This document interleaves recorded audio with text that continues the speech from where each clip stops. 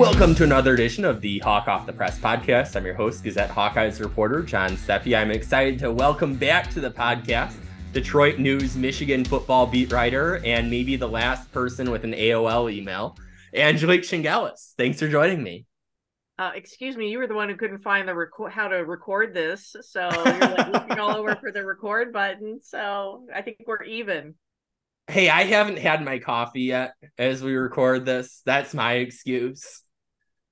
Well, it is an excuse. Yeah, I mean, I'm sorry I have AOL. If it ain't broke, I have a 12-year-old car. Again, if it ain't broke, it's sort of my thing. I'm now going to get like 8 emails from people with AOL email addresses standing up for you here. Well, I hope so. You're being a hater, and I'm not sure why. Well, an interesting matchup this week. Michigan, Iowa, Big Ten championship game, rematch of 2021. You've had an interesting year at Michigan. Jim Harbaugh's first game back on the sidelines. I'm assuming that's kind of been the talk of Ann Arbor this week. Yeah, I don't know what you're talking about. Why has it been interesting? Nothing's been going on. Yes, yeah. I mean, this is his second 3-game suspension of the year. So he's coached six games. I mean, he's been at practices, so it's just games only that he's missed for these 2 separate suspensions. But yes, the fact that he's going to be back on Saturday night against Iowa has been the talk, and the players are happy that Harbaugh will be back on the sideline. But they did pretty well with Sharon Moore filling in as the acting head coach, and got that win against Ohio State, got the win at Penn State when that was a crazy morning. I mean, they're trying to, the lawyers for Harbaugh and the university are trying to get a temporary restraining order to block the Big Ten suspension. And like 2 hours before, we're in traffic and I'm getting text messages saying no hearing. So they weren't going to weigh in on it. And so I thought that was, I thought what Sharon Moore did at Penn State was maybe, I mean, obviously beating Ohio State significant, but doing it, thinking the Harbaugh's about to get on the bus, but no, he's not going to go. And you got to go to the stadium and be the head coach. I thought that was pretty crazy. No dull moments. So no, none. This offense seems pretty solid here. Let's start with quarterback position. JJ McCarthy, second year as the starter after beating out the guy on the Iowa sidelines, Cade McNamara. What kind of does JJ McCarthy add, and how is he different than maybe what Iowa fans saw from McNamara 2 years ago in this game? Yeah, I mean, JJ he was just named the Big Ten's quarterback of the year, and he started out this season, I think this, extremely accurate. I mean, just, boom, boom, boom, making all these completions. And then game 3 against Bowling Green, he has 3 interceptions. And then, I think that humbled him a little bit because there was so much talk about his completion percentage leading the country. And I think since then he's played really admirably. And obviously he's had a little bit of a lower leg issue. Penn State, he came up a little hobbled, ankle, maybe knee, and maybe hindered him a little bit at Maryland, but he looked okay against Ohio State. And he does add that wrinkle. He can run and he likes it. And he likes also mixing it up a little bit, which I don't think the coaches like, because he had a hockey background. I mean, he likes to get physical. And this year, I think he's learned to slide, not try to avoid a lot of that contact.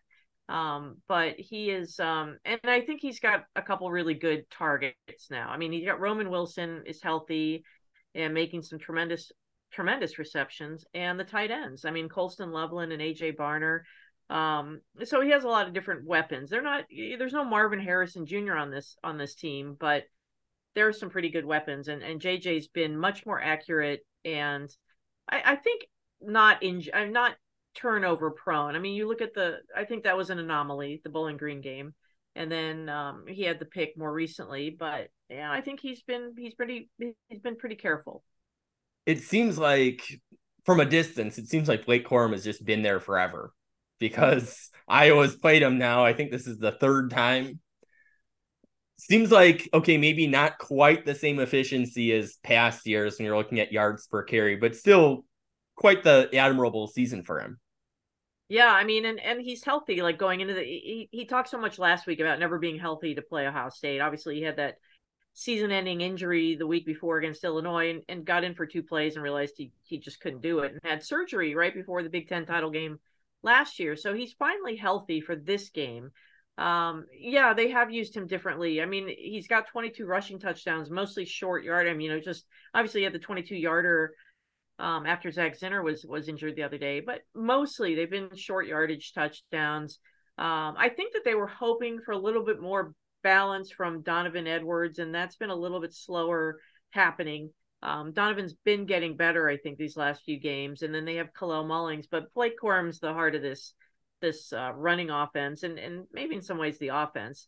And yeah, it does feel like he's been here a long time. I mean, if he hadn't been injured, I don't think he would be here this year. And so yeah, I mean, I think people keep saying, well, he's not as explosive. Yeah, no, he's not. But I think he's shown the wheels a few times, so I don't think it's completely absent. So The offensive line has been getting quite a few Joe Moore awards, it seems, lately. How does that kind of position group look this season? Well, I mean, I keep saying it. This is not a Joe Moore Award winning line. It's just different. I think Olu with Timmy at center last year, obviously won the Remington. He was a great asset, and that's not a knock on Drake Nugent, but this line just isn't as I mean, I know they're in the running, but this just isn't as good of an offensive line. And they've had some issues, and obviously losing Zach Zinner, who I think is their best offensive lineman. They had to move Carson Barnard. This guy's played all over. He's played left tackle, right tackle. He's been at both guard spots. So it looks like he will shift from right tackle, as he did at the end of after Zinter's injury last week, shift to right guard. Trente Jones comes in at right tackle. They've got Ladarius Henderson, a transfer at left tackle. So they've got 2 transfers on this line. And it's been serviceable. I mean, that might be even too critical, but it's a good line. It's not a great line. And I think when people were pointing the finger at, well, where's the running game? I think they kept pointing at Blake and Donovan, and I'm like, no, you got to look at this offensive line. There were times that Donovan Edwards was running hard to a hole that he expected to be there, and it wasn't. So they held their own, obviously, against Ohio State. They responded after the Zinner injury with a 22-yard Corum touchdown run. So, I'm really curious to see how it holds up against Iowa's defense, because, that's a top-notch defense, and see if it exposes some of the weaknesses on the line. Then kind of flipping sides here to Michigan defense versus Iowa offense. Looks like Michigan, statistically at least, one of the better teams in the country in terms of stopping the run. Are there going to be Iowa has sometimes gotten those big play opportunities in the ground game. Do you see those happening against Michigan, or is this kind of going right into their forte? Well, I mean, I think, Ohio State was trying to run the ball last week, and I thought that they got some, I mean, Trevion got some good yardage, and yeah, this is a very good Michigan defense, and it's different than some of the previous, there's no Aiden Hutchinson and no David Ajabo racking up 25 sacks, combined. But that's, I think, the beauty of this defense is that there's so much depth, and there is a very significant rotation, and you're getting contributions all over the place. Their interior is very strong. I mean, you look at Chris Jenkins, you look at Kenneth Grant, you look at Mason Graham. Those guys are really good, and the last 2 are young. They're sophomores. So, I mean, I think the guy I always talk about, Jalen Harrell, I mean, I think he was honorable mention Big Ten, and I thought, wow, I mean, to me, he's been a catalyst for so much that's happened. I mean, he forced the last interception last week that sealed the game for Michigan against Ohio State. He's just a very disruptive player, and that was their focus in the offseason. And it was one thing Jesse Minter said, that they studied the Iowa defense a lot. They looked at what they did, and they wanted to be more disruptive this year and getting hands up, trying to get in the I guess just disrupt the quarterback as much as possible. And they picked up some things from Iowa. So I just, the linebackers have been good. They're a little banged up. And their secondary is good. But yeah, I mean, there's going to be some room to run, but Michigan's strength is making a team one-dimensional, and then it's just, it's tough for any offense. Beacon Hill, probably this would be the toughest test for him. This Michigan secondary, you were mentioning that they were good. Is there a weakness there, or is it kind of just another really tough matchup here? Well, I mean, it's hard to say because Michigan hasn't been tested by great quarterbacks. I mean, McCord was very good. Um, but it's like Will Johnson's a little hobbled. He didn't play most of the second half. He's their top corner. But you've got Mike Samer still, who is just like he's again kind of like Carson Barnhart on the offensive line. He's versatile. They can move him from nickel to corner, and I think he's been someone who's been just such a steadying influence on the defense. But Will Johnson, he practiced this week. They would like to get him some reps. I'm just not sure how much Iowa's offense is going to test the Michigan secondary. I could be wrong, but I'm thinking that won't be the matchup to watch. Yeah, I don't think so either. When Deacon Hill has shown improvement at times this year, but then a pretty big setback going, I think 38 or 39% completion against Nebraska. You're not going to go from that Nebraska defense, which is good, but now you're going to better Michigan defense. Yeah, that's doesn't seem to be a favorable matchup there, but you never know. Yeah, I mean, it's really a function of the pressure that the defensive line gets on the quarterback, and that's where Michigan's been really successful and frees up. I mean, that's how it works. I mean, if it's going to be done well, and so they have done that well, and they haven't put as much pressure on the secondary. I mean, Will Johnson covered Marvin Harrison, and he had his moments, and he also had some moments where he struggled. So I don't think Iowa has that kind of threat. Unless you tell me otherwise. I don't think they have a Marvin Harrison either. So I think everybody would love to have that. That would be, I always wonder if JJ McCarthy had Marvin Harrison. Like that would be a tremendous combination. Oh yeah. A big But what if they have an all-star team? Maybe they should have like a Big Ten all-star team playing like an SEC all-star team. That would be kind of fun. that would be fun. Like, I realize that probably injury wise, okay, you have that, but at the very least, like you could make that a senior like showcase, like a pre-draft showcase. Yeah, it's not gonna work, but it'd be fun. Yeah. You know, never probably in a million years, but we can dream. Yeah, I think it'd be awesome. I mean, to see the best of the best out there, that would be pretty cool.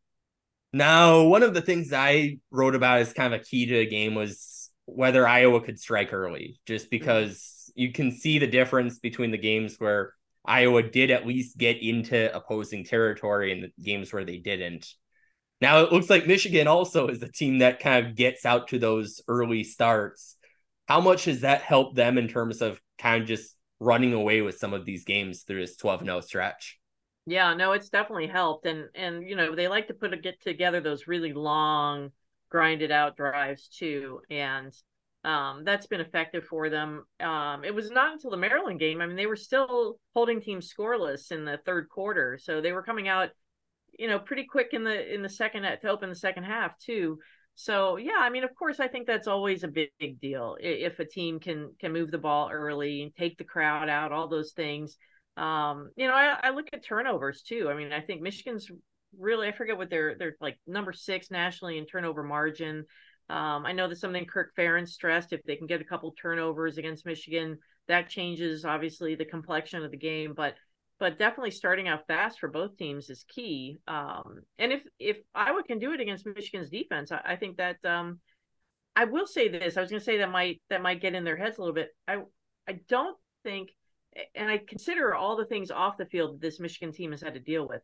They don't seem to get like rattled very easily, even, with all the noise outside, but even on the field, if they're feeling like there's a little pressure on them, I haven't seen that happen. So I'd be curious if Iowa got out to a lead because, Michigan hasn't had to come back. So if that happens, how would they deal with it? Hard to get much better than, was it 25-1 in the last 2 seasons? Yeah, that's pretty good, isn't it? Yeah. Do you have a score prediction yet? Well, before I ask score prediction, I am not doing justice as an Iowa football reporter without asking about special teams. How could I possibly forget that? Michigan has had some pretty good special teams units over the years. Is this one of them? It's different. Yeah. I mean, because you just got so used to Jake Moody, Money Moody and Brad Robbins punting, and Tommy Doman has been an exceptional asset punting. Um, and then James Turner really hadn't, he just never, I always forget he's there. I mean, they haven't used him like they used Jake Moody, and they had to use Jake Moody, their red zone. They struggled last year at times. And he was impressive last week. He came in, he was 3 for 3, and he had a 50-yarder. So he's attempted 350 plus, and he's made 250-yarders, missed on a 52-yarder. But yeah, I mean, I could easily tell you Jake Moody, but it's just you hadn't heard much about James Turner. And, transferred in from Louisville. He's a local guy, went to Saline, out right next to Ann Arbor. And boy, what a contribution he made last week against Ohio State. So very solid. And they've got Samaj Morgan returning kicks, and they've got their kick coverage has gotten better too, I think, as the season's gone on. Caden Colasar got hurt last year at Iowa, and their long snapper, and those guys are back. So you get somebody like, I mean, those two are just so efficient. So I think that they've been very solid. Okay, now we have that really important base covered. Now, do you have a score prediction? I don't, and I don't know why I haven't even thought about it. I think I'm so behind on all my work that I haven't thought about it. I was put on the spot, for Ohio State last week, and I came up with 24-21. I don't, I know what the score was 2 years ago when they played, but they're both really good defenses. And all right, you're gonna put me on the spot. I'm gonna say 34-13.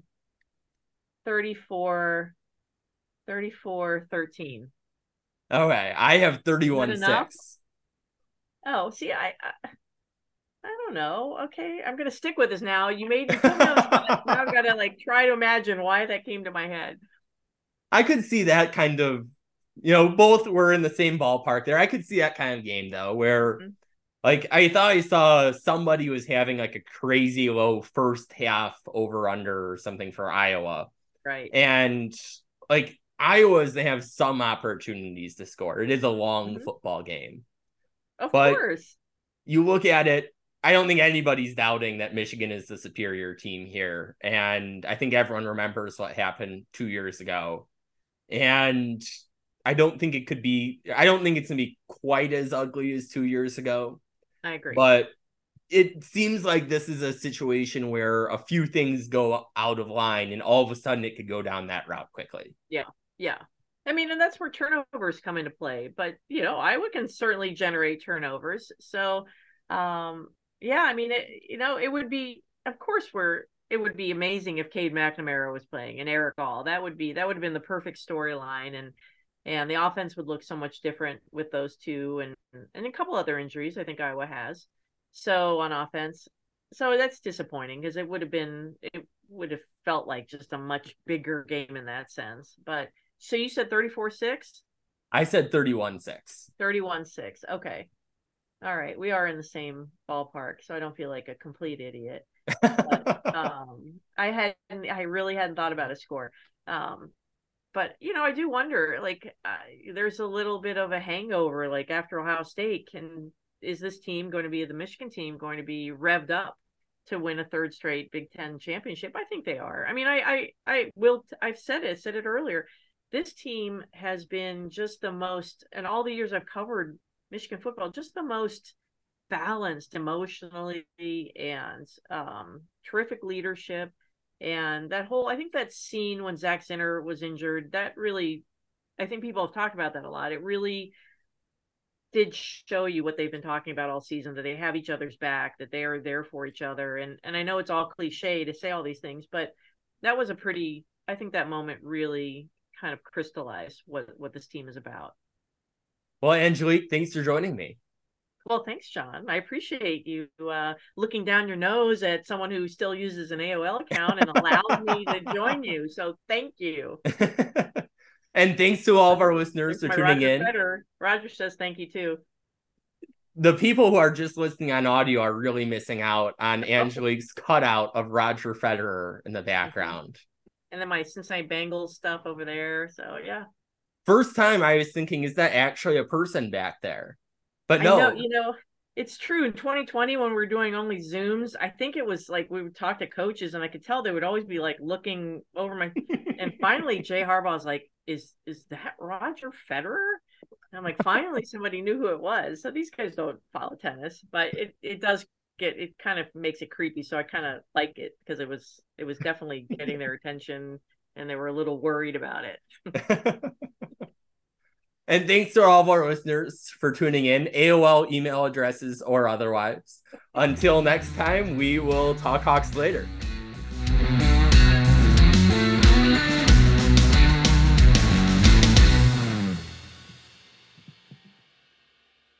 Get a daily update from the Gazette with our daily news podcast. Add it to your podcast player or your Alexa-friendly device to get a bite-sized local news update each day. Check it out at thegazette.com/podcasts.